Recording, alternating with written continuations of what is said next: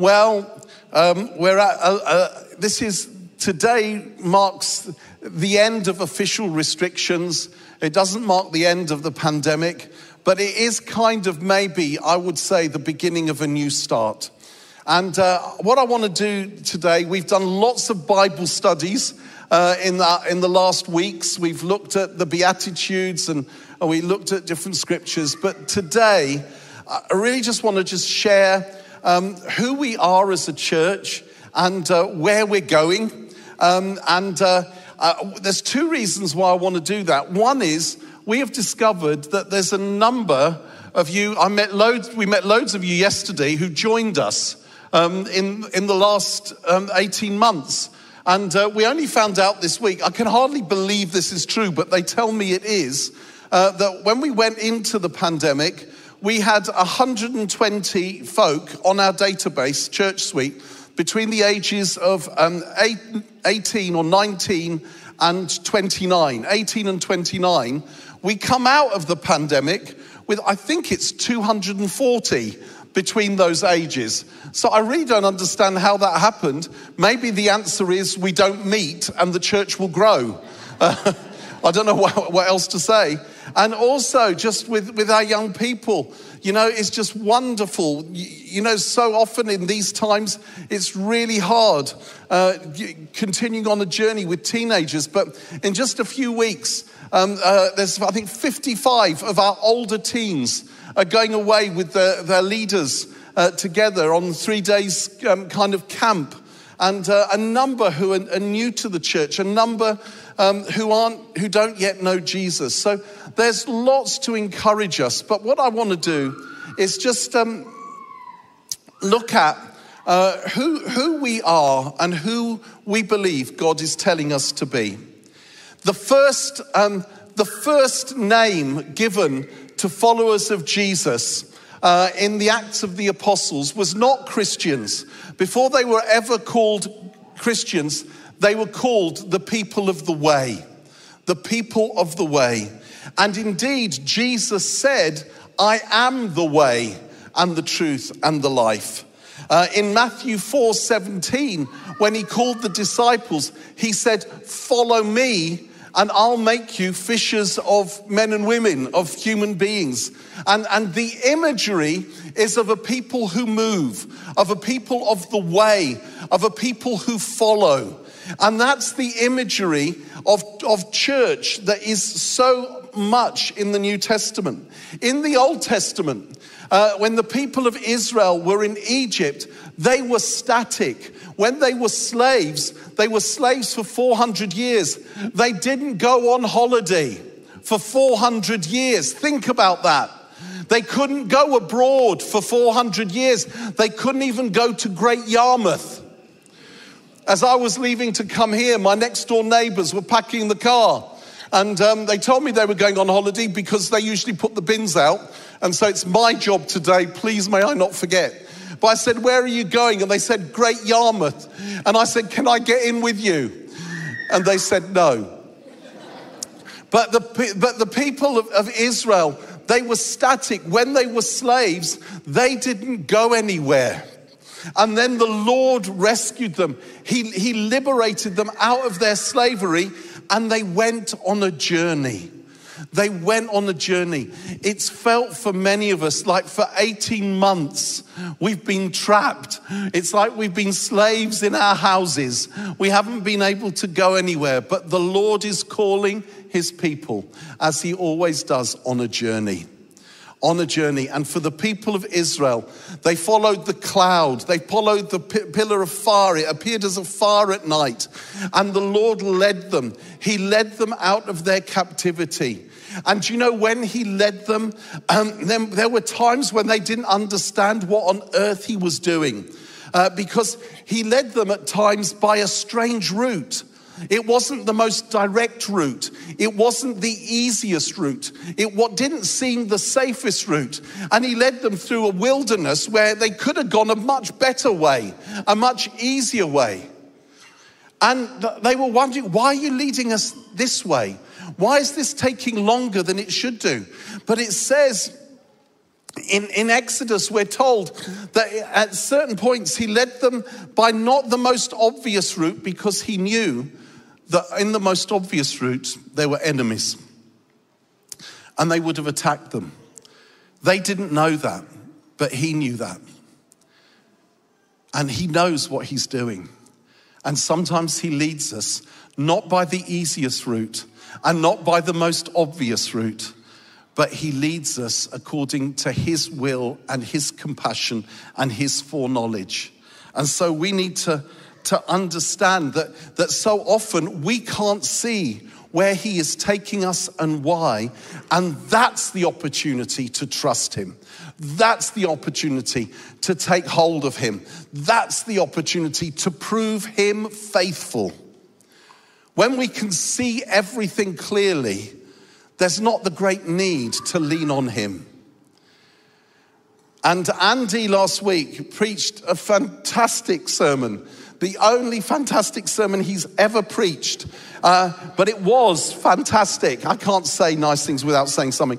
And it makes me feel ill. And but he talked about, steps to, being in God's peace and knowing God's peace.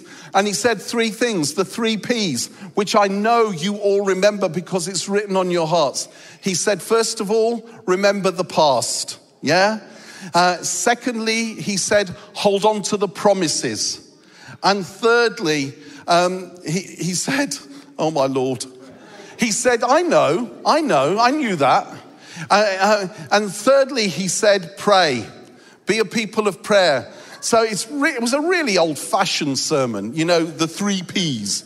It's my 3-point sermon, all beginning with the same letter. And but it was great, and it was. And I just want to talk briefly about the first bit. Remember the past. That's exactly what the people of Israel did. So often in their history, they stopped to recount the goodness of God and how he delivered them and how he saved them and how he rescued them in the midst of a battle or in the midst of the desert. And they would celebrate. They would put up like altars commemorating certain events. And that kept them going. And I'm so aware that there's a number of you who have joined the church in the last months. And I want to tell you what you've joined. I want to tell you a little bit of our story, a little bit of our history, because our history becomes your history if you're part of us, if you're part of the people of God here. And also for those of you, and I can see a number of you who have been with us forever, we just can't seem to shake you off. It's like we plant churches and say, we invite you to go to that church just to get rid of a few of you. And you still won't go. I mean, I don't want to mention names because that would be horrible. I don't want to say, for example, Dennis and Miriam. It's like, no. I mean, if they want to stay and just forever. For those watching on the live stream, I don't really care. But for those of us that have been around a while, it's really, really good to remind ourselves of God's faithfulness. Now, this first bit is embarrassing. I think it was 30 years ago, this coming September, that we began this church. It might have been 29 years ago. But I just cannot remember for the life of me. And I've been trying to work it out. It was 29 or 30 years ago. And there was 11 of us.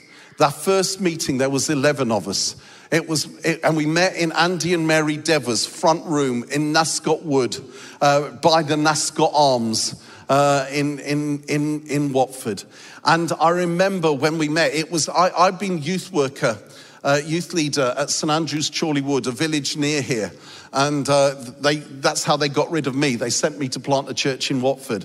And most of the other 10 had been in my youth group and grown up, and they were 18 and they joined the adventure. But when we first met, I looked at the other 10 and I thought, how on earth is this ever going to become a church? And I suddenly had this horrible nightmare. scenario that in, next week there would be 11 of us, and next month there would be 11 of us, and in 6 months there would be 10 of us because one of us would have died. And I thought, we don't know what we're doing. And then we started asking the obvious questions. We wanted to reach young people. So we said, how do we get to young people? How do we get them? Where are they? They're in school. So I wrote a letter to all the head teachers in the local schools. And I kind of dressed us up. I didn't say there's 11 of us. I said, we're a new church in Watford. We're kind of connected to the Church of England because it works. And I'm the pastor, and if you would like someone to do an assembly, I'd be very happy to come. 4 schools in Watford, the idiots said yes.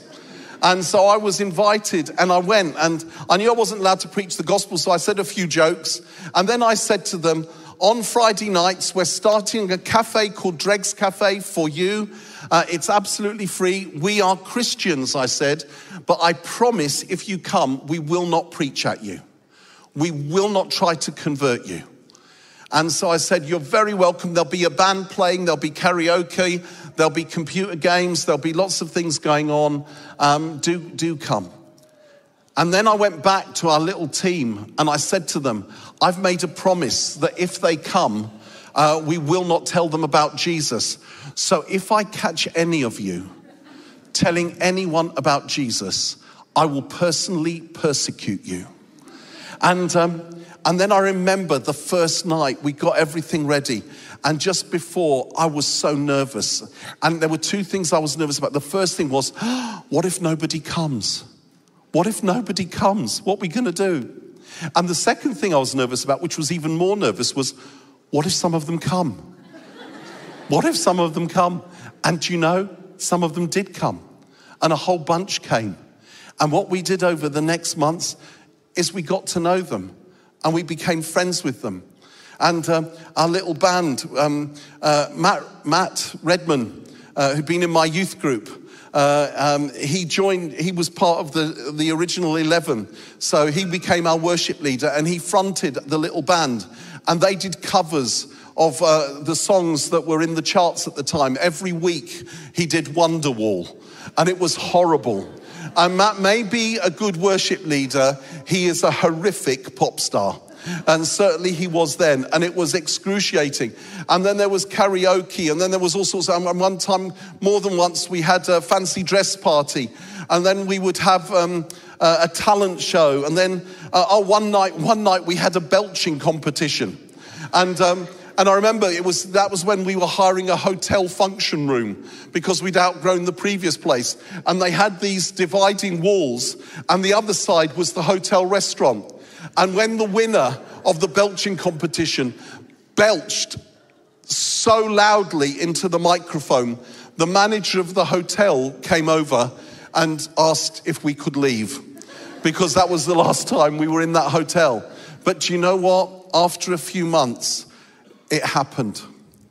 They came and they started saying that the first lot that asked me, they said, there's a rumor that you're Christians.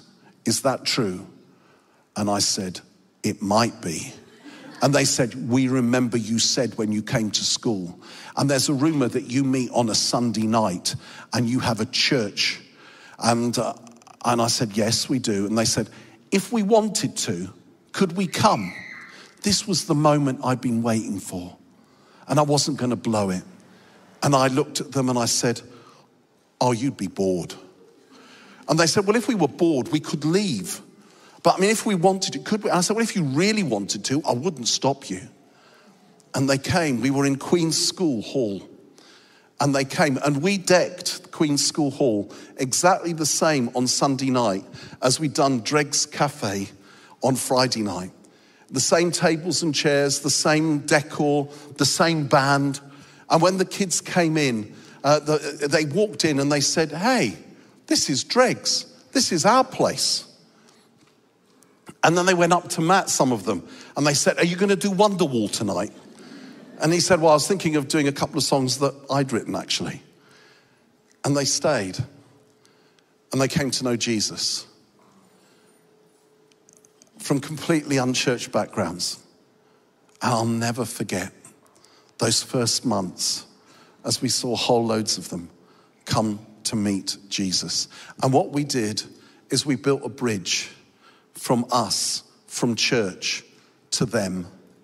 We walked over the bridge to them, and then we walked back with them. Because it wasn't going to work doing it the other way.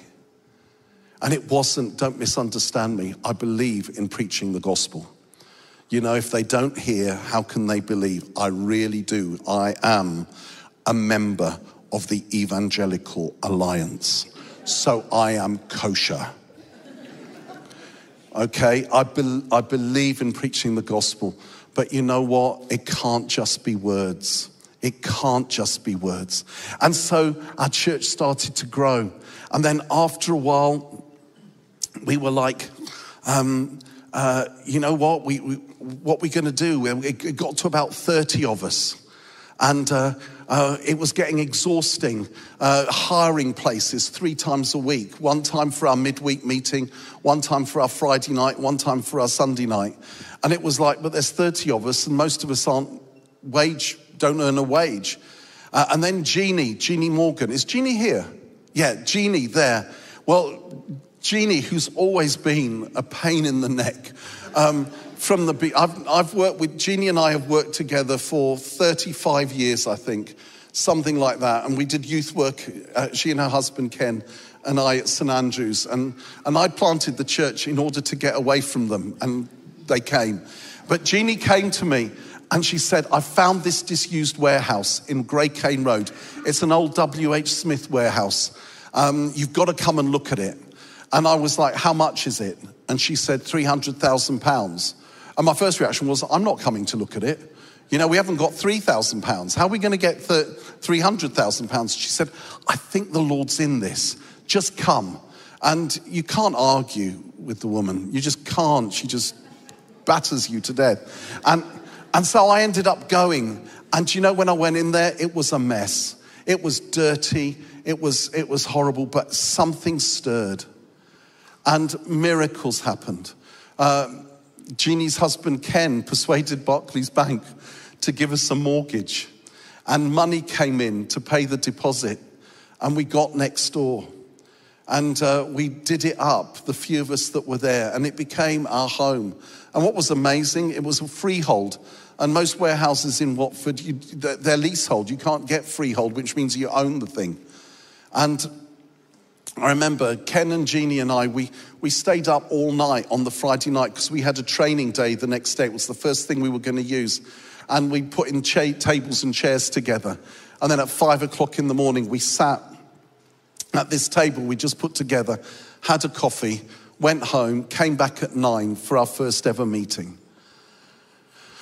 And for me, yesterday was really emotional.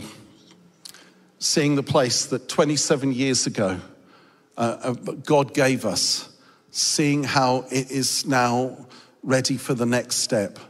You know, I watched it and yeah, it was really emotional. And it's about God's goodness. It's not about a building. And I tell you, I remember when we exchanged contracts, some of us went in there. It was filthy and there was a hole in the ground. And Barry and Mary Kissel, my colleagues from St. Andrews Chorleywood, they came with us and we stood in a circle around that hole and we prayed and we asked the Lord to bless it. And Barry started crying. He started sobbing. And that wasn't like Barry. He didn't do that very often. And then after a while he said, God's just spoken to me. He's really spoken to me. And Barry was really prophetic. Is really prophetic.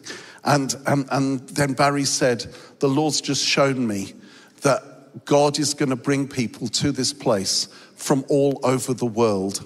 And God is going to send people from this place to all over the world.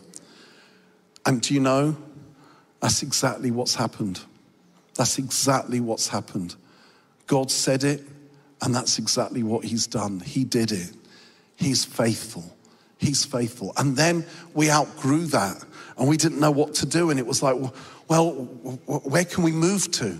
And to our amazement, can you believe this? This warehouse became available.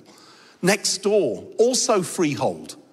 And so we bought it, and we did it up.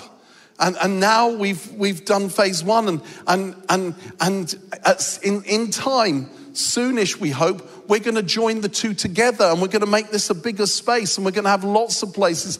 And next door, my dream, we've got to do the finances to see if it works, but our dream is we turn that into a restaurant. Of course it would be a restaurant coffee shop for the community, for those who are struggling, for those who need somewhere to be, for those, maybe for all of us, but for the community outside of us. And, I just say we got Caleb and Neil and Janet Young with us here from, they lead the Causeway Coast Vineyard in Northern Ireland. And I got the vision from them. I saw we've nicked it. They do that there, and they got folk that come and they have coffee and they have pastries and whatever, and they sit there, and it's a safe place. And then off it, there's various rooms where they can chat with people privately, and lots of other things.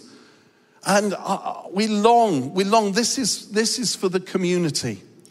And do you know, over the years, God has been we haven't known. There's so many times he's spoken to us and we haven't understood. I certainly haven't understood what on earth he was doing.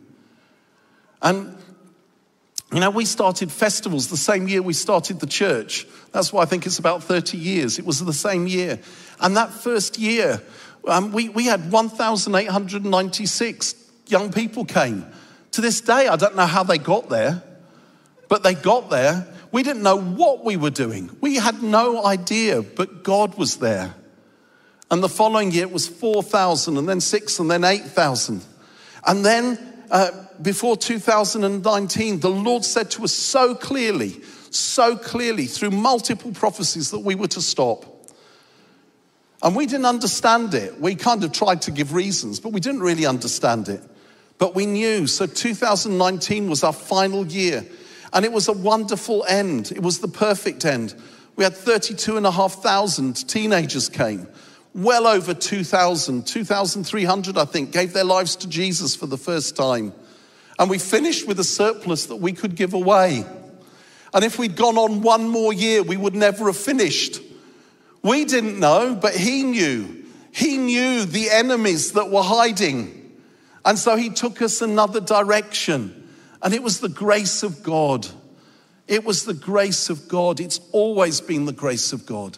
And God has provided people regularly, just in amazing ways, just at the right time. And he tells you a step at the time. He doesn't tell you the whole thing. He tells you the next step, so you trust him for the next step. We couldn't bear it if we knew the end. We're a pilgrim people. We're on a journey and we lean into him. Just a couple of things, just a couple of stories. These are to do with finances, but they're illustrative. When we first started, are the Mitchells here, Dave and Emma? Are they here? No. Well, they might be watching on the thing, but when we started, Dregs, there was, when it was about 30 of us, we would hire PA equipment and lighting, from this shop in Watford. And Dave was in charge. He was 19, and he was in charge of it. And he would hire it, put it in his back of his dad's car, bring it, set it up. He was our sound guy, put it away. And then one Friday night after Dregs, we finished late, and he got back home after midnight, and he was exhausted. And he knew he was taking the equipment back at 7 o'clock the next morning. So instead of taking the equipment out and putting it in the garage, he backed his dad's estate against the garage wall, so that the boot was against the wall, went to bed. Next morning, he phoned me, and he was shaken. And he said, I just discovered someone's broken into the car and stolen all the equipment. And of course, because the equipment was in the car overnight, it wasn't insured, and it was worth £3,500. And he told me, and I remember sitting in my room, and I said to Dave, let's let's not tell anyone just for an hour or two. And just give me a bit of time. I just need to think. And I'd love to tell you I sought the Lord in deep prayer, and Reese Howell's intercessor learnt from me and all of that. But I worried. I sat on my bed and I remember thinking, it's the end. It's the end. Before we've started, we're finished. Where are we going to get £3,500? And then I promise you, it was about 11 o'clock in the morning. I had a phone call from a businessman who had just become a Christian, who I didn't know that well. I didn't know him that well. I'd met him 2 or 3 times, a few times. And I think it's all right to say, I'll take a risk. Do you know the Entertainer toy shops, yeah? Some of you? Well, it's Gary Grant who's the owner of the Entertainer toy shops. And in those days, he had 2 or 3 shops, okay? And he phoned me, and he was very, very agitated. And he said, this has never happened to me before. I've only been a Christian a short time. I was driving from my shop in Oxford to my shop in Amersham, and God spoke to me. And I had to pull off onto the side of the road. And God said to me, I was to phone you this morning, and I was to tell you that today I'm putting a check in the post for you for £3,500. And there is a message that comes with the check from God. And the message is this: never let money stop what you're doing with young people. Now I tell you, that it's not, for me, it's not about the £3,500. It's about the faithfulness of God. It's about the flipping faithfulness of God. And that's been like one of my altars. You know, one of my altars of thanksgiving. You did that, Lord. And he's done it ever since. Ever since he's done it. Was it 4 years ago? When, to cut a long story very short, 4 years ago, a top businessman and his wife from another country in Asia who I had met, I'll leave it like that in case I shouldn't say any more. They were visiting from their country, and they were staying in their apartment in London, and they asked me to go over for tea. And I went over for tea, and we chatted, and they asked me what we were doing and what our vision was. I'm leaving things out. And then at the end, they said, we're going to pray for you. And they did.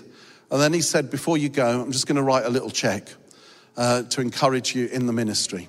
He put it in an envelope. I said goodbye. I walked to Great Portland Street Station. And I remember, as I was at the top of the stairs at Great Portland Street Station, I thought, I'll have a look. I opened the envelope. It was a check for £500,000. And that was 4 years ago. And that's helped with also this equipment. All our audio visual is from there. My bonuses are from, that's a joke. No, it's not true. No.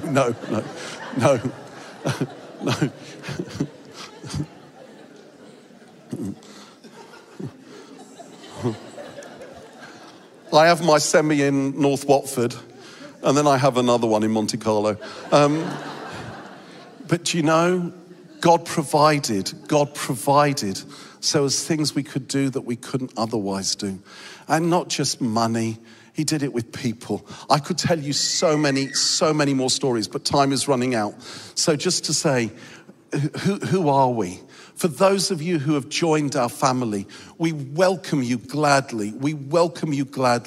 But we just want you to know a bit of our story and a little bit about who we long to be. We long to be first, a people who have Jesus at the center of who we are and what we do.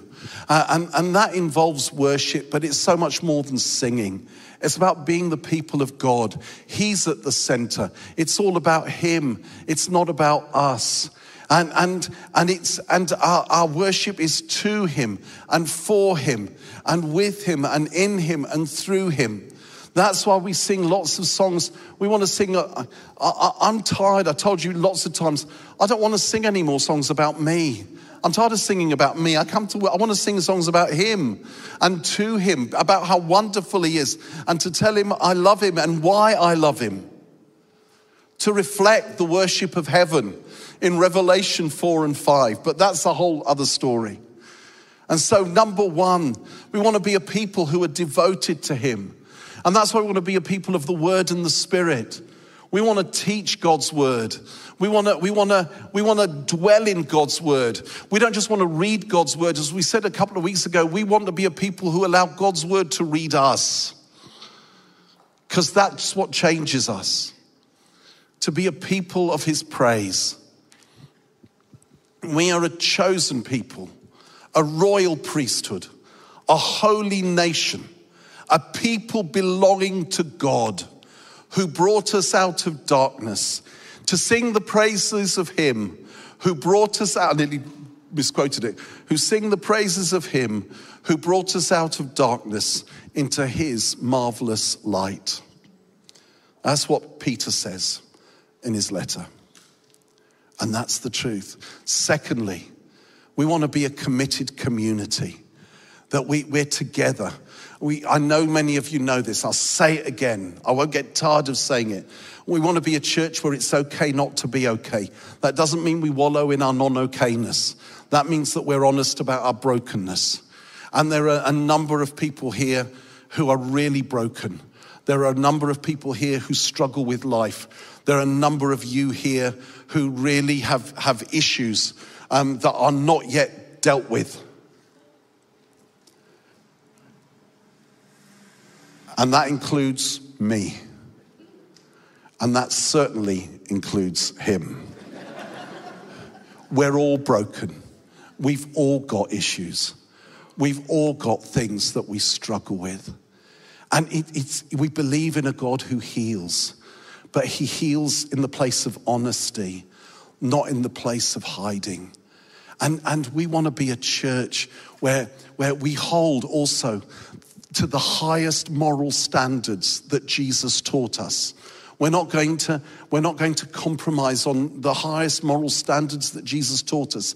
But also, we're a church where we want to have the deepest level of compassion that Jesus showed us for all those of us who cannot attain the highest moral standards that Jesus taught us.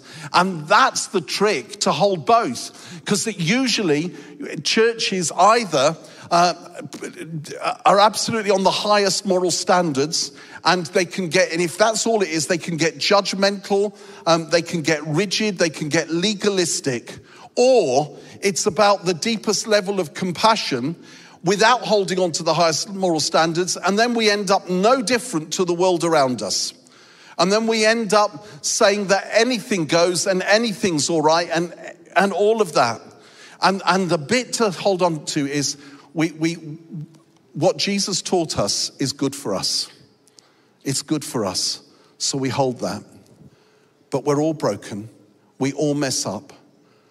And we love each other. And we have mercy on each other because he has mercy on us.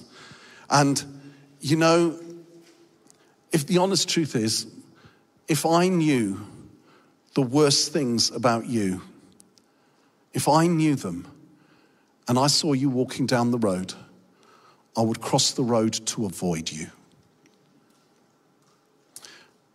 But if you knew the worst things about me, if you really did, and you saw me walking down the road, you would cross the road to avoid me, except for Jesus. Except for Jesus. Because Jesus took it all. He took it all. And he accepted my rottenness. And he accepted your rottenness. And he said, I want you to be a family.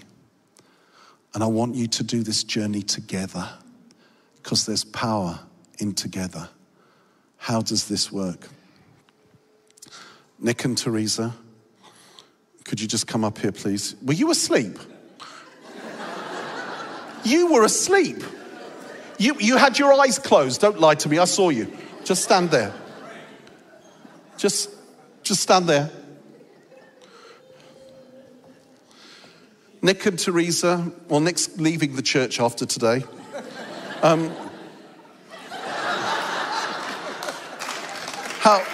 Don't You just encourage him. Teresa, how long have you been part of our church?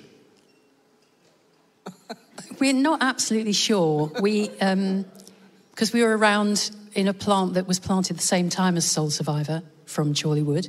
But we've been actually here probably about 14, 15 years. 14, 15 years. And without getting personal, as far as I'm aware, you're not millionaires, are you? No, I didn't think so. Because I know how much you give. I don't know how much. I don't know. I've no idea how much anyone gives. It's a joke. I have no idea. That's a joke. You do give, don't you? Never mind. They're not millionaires. But do you know, in 14, 15 years they've been here, do you know what they've done? They raised, last week, they £7,700 for Live Village in South Africa. They've reached a whole load of young people with the good news of Jesus. They've enabled mission to all over the world. Nick and Teresa, look at them. Look at how ordinary Nick is. Look how ordinary Nick is. That was close. You know, they 3 years ago, they gave nearly £2 million for our building project. These two.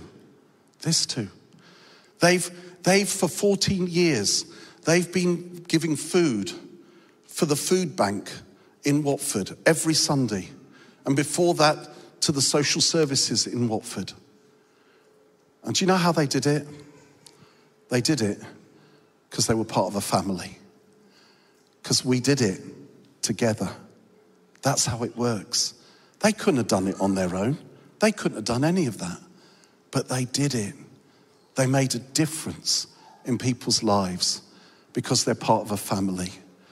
And you know, there's a little trite, sloppy, sentimental saying, one snowflake that comes down, melts, doesn't do anything. But a whole load of them together, they stop traffic. And 4 snowflakes together stop the trains.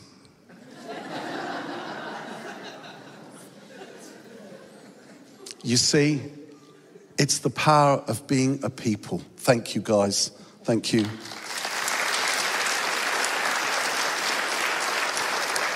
It's the power of being a people together. The new commandment is that we love one another as he loves us. And that's why we spend so much time eating together. You know, it's not, but there's other reasons we spend a lot of time eating together. But it's so biblical to make fellowship. That's what connect groups are about. We're trying in every way to create committed communities. We're a family of families. But also, and I start to come into land with this, it's not being a family for our sake. It's being a family for the sake of others. When Jesus says in John's Gospel, a new commandment I give to you, that you love one another as I have loved you. The very next thing he says is this: by this will everyone know you're my disciples if you love one another. Do you realize our community together is one of the greatest evangelistic tools we have? Do you know how many people have come? Some of you have done it, have come to our church. I don't know how they got there, not knowing Jesus, and they've been overwhelmed by the sense of love in this place that we're so used to we don't notice. But the number of people who have said to me, what is it? What is it? And also, we want to be a family that has an open door to the world outside. And I just want to say a tiny bit here about the way the church has traditionally done mission. And the way we've done it is just, we've tried to throw, as the Church of Jesus, Bible bombs at people from a safe distance and hope one lands in the vicinity. And that hasn't been great, has it? It doesn't really work like that. And we've been like people in a castle, and we've been hiding in our castle with the drawbridge up, so that the horrible, evil, nasty world doesn't contaminate us. And I know, having been a youth leader, that what youth leaders get told officially is, we want you to reach young people who aren't Christians. But what they're told subliminally in every other way by parents and church leaders is, we want you to create an alternative Christian universe for our young people, so they don't have to go to those nasty, evil parties and where they don't get contaminated. And so we have our Christian version of parties. We have our Christian parties for young people, where we have quiche and orange squash and ABBA, and where we play those games, icebreakers, that every teenager cringes at, but we think, and it's so that we keep them from going out there. And has it worked? Oh no, it hasn't. Because what do our young people do? They think, what's so great about there that I'm not allowed? There has to be a better way.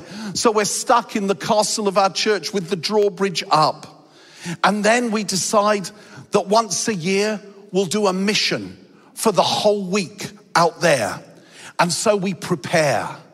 We prepare for weeks. We tell each other our testimonies until we're word perfect. And we prepare our Christian dramas and our Christian mimes and our Christian dances. And then when we're ready, we let down the drawbridge of the church and we run out there, where for a whole week we do things at them. And then after a week, we run back into the church, dragging 2 or 3 that somehow by accident we've captured.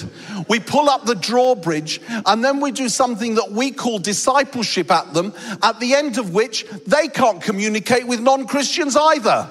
And we call it evangelism. That is a gift from Satan to the church. It's a nightmare. There's a better way. Let's break down the walls of the church. Let's be a church without walls. Let's be a church that exists for the community around us.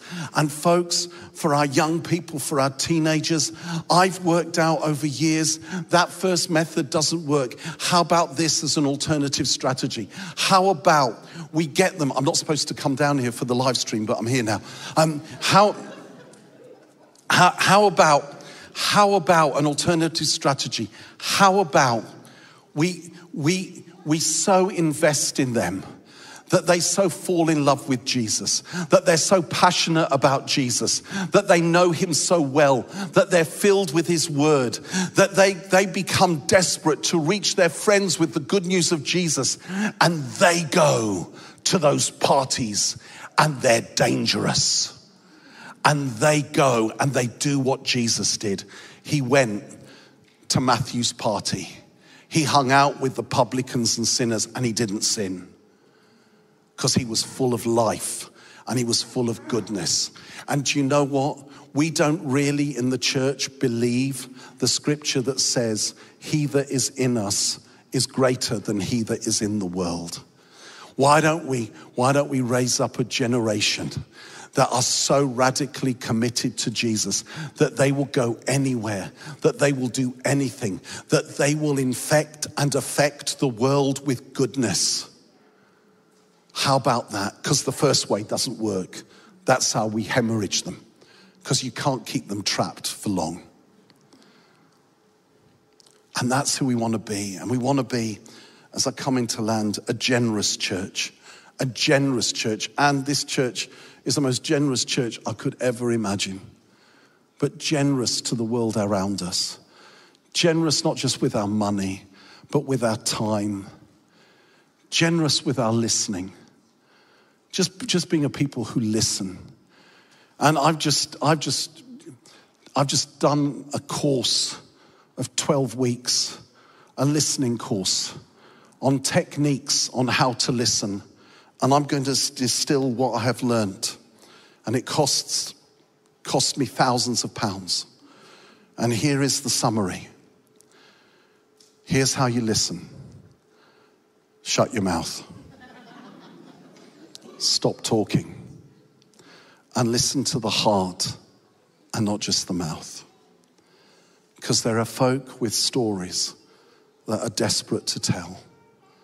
There are folk who are desperate for someone to listen and someone to hear them and someone to accept them and someone to love them.